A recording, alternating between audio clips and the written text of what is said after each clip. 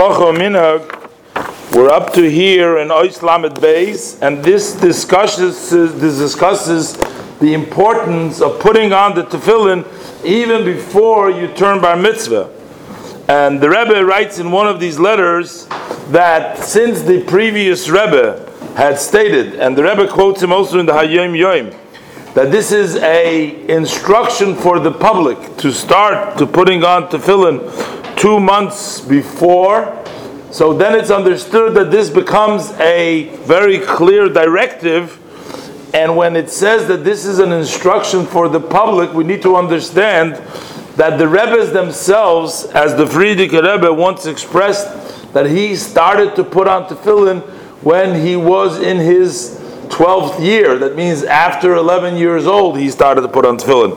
But that is not for everybody. But what is for everybody, what is l'rabim, is to put on 2 months beforehand. Now the Rebbe says, it's not that I don't know of the views of some of the later people who question this conduct, because since tefillin requires a guf naki, a clean body, which is a difficult requirement, perhaps underage, and as the Rebbe emphasizes, especially in our generations, so perhaps under bar mitzvah, they have a view that it wouldn't be proper, but the Rebbe says, since this is a clear instruction of the Frierdiker Rebbe, who are we to question this is the way it needs to be done? There was another letter in which the person writes to the Rebbe that his son will become bar mitzvah on the 25th day of Adar Sheni, and the tefillin he started to put on the 25th day of the Adar Rishon. So after wishing him Mazel Tov and all the blessings of Yerushalayim and Allah, the Rebbe says, I'm surprised that you had done it in such a way that even though that the bar mitzvah technically, as the Ramah rules, is in Adar Sheni, that's the bar mitzvah, but that's understood that is because we want to be more stringent. So there is another opinion that says that it's on the first Adar that he becomes bar mitzvah, but we don't want to have a child who is not certainly bar mitzvah behave as a bar mitzvah, to lead services, to count for a minyan, anything. So we go l'chumra, he doesn't become bar mitzvah till the 2nd month.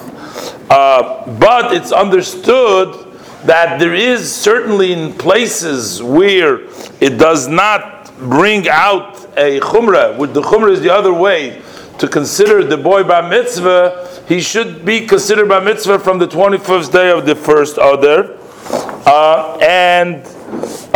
Besides the fact that one should put on 2 months beforehand anyways, as mentioned, so therefore the Rebbe said you should have at least put it on the tefillin a month before the 25th of the Rishon, should put it on the 25th of the Shvat.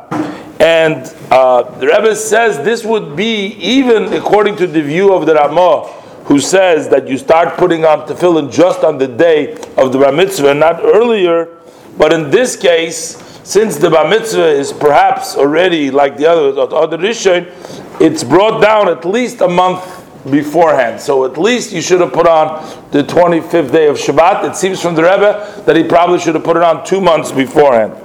And the Rebbe in another letter writes that this is a great surprise to me that your son has not started putting on tefillin 2 months before the bar mitzvah, because this is a clear directive of the Frierdiker Rebbe, and we are all in his community, and therefore it means that the halacha remains that ways there is an obligation on the person to put on the tefillin at that time. And the Rebbe goes further. It's not only that it's a person obligation on the Gavra because you are in the vicinity, you are in the Chabad community, that's what you should do. But more than that, it actually becomes an obligation of the tefillin. The tefillin have the obligation for the person to put on that day. And the Rebbe also writes an interesting thing here in another letter. What happens if you have in between, before the bar mitzvah, like a week of Chol HaMoed, in which you don't put on the tefillin. So the Rebbe directs over here that you can start putting it on not only 2 months, but 2 months and a week. So the week that you lose because of Chol HaMoed, you can do then.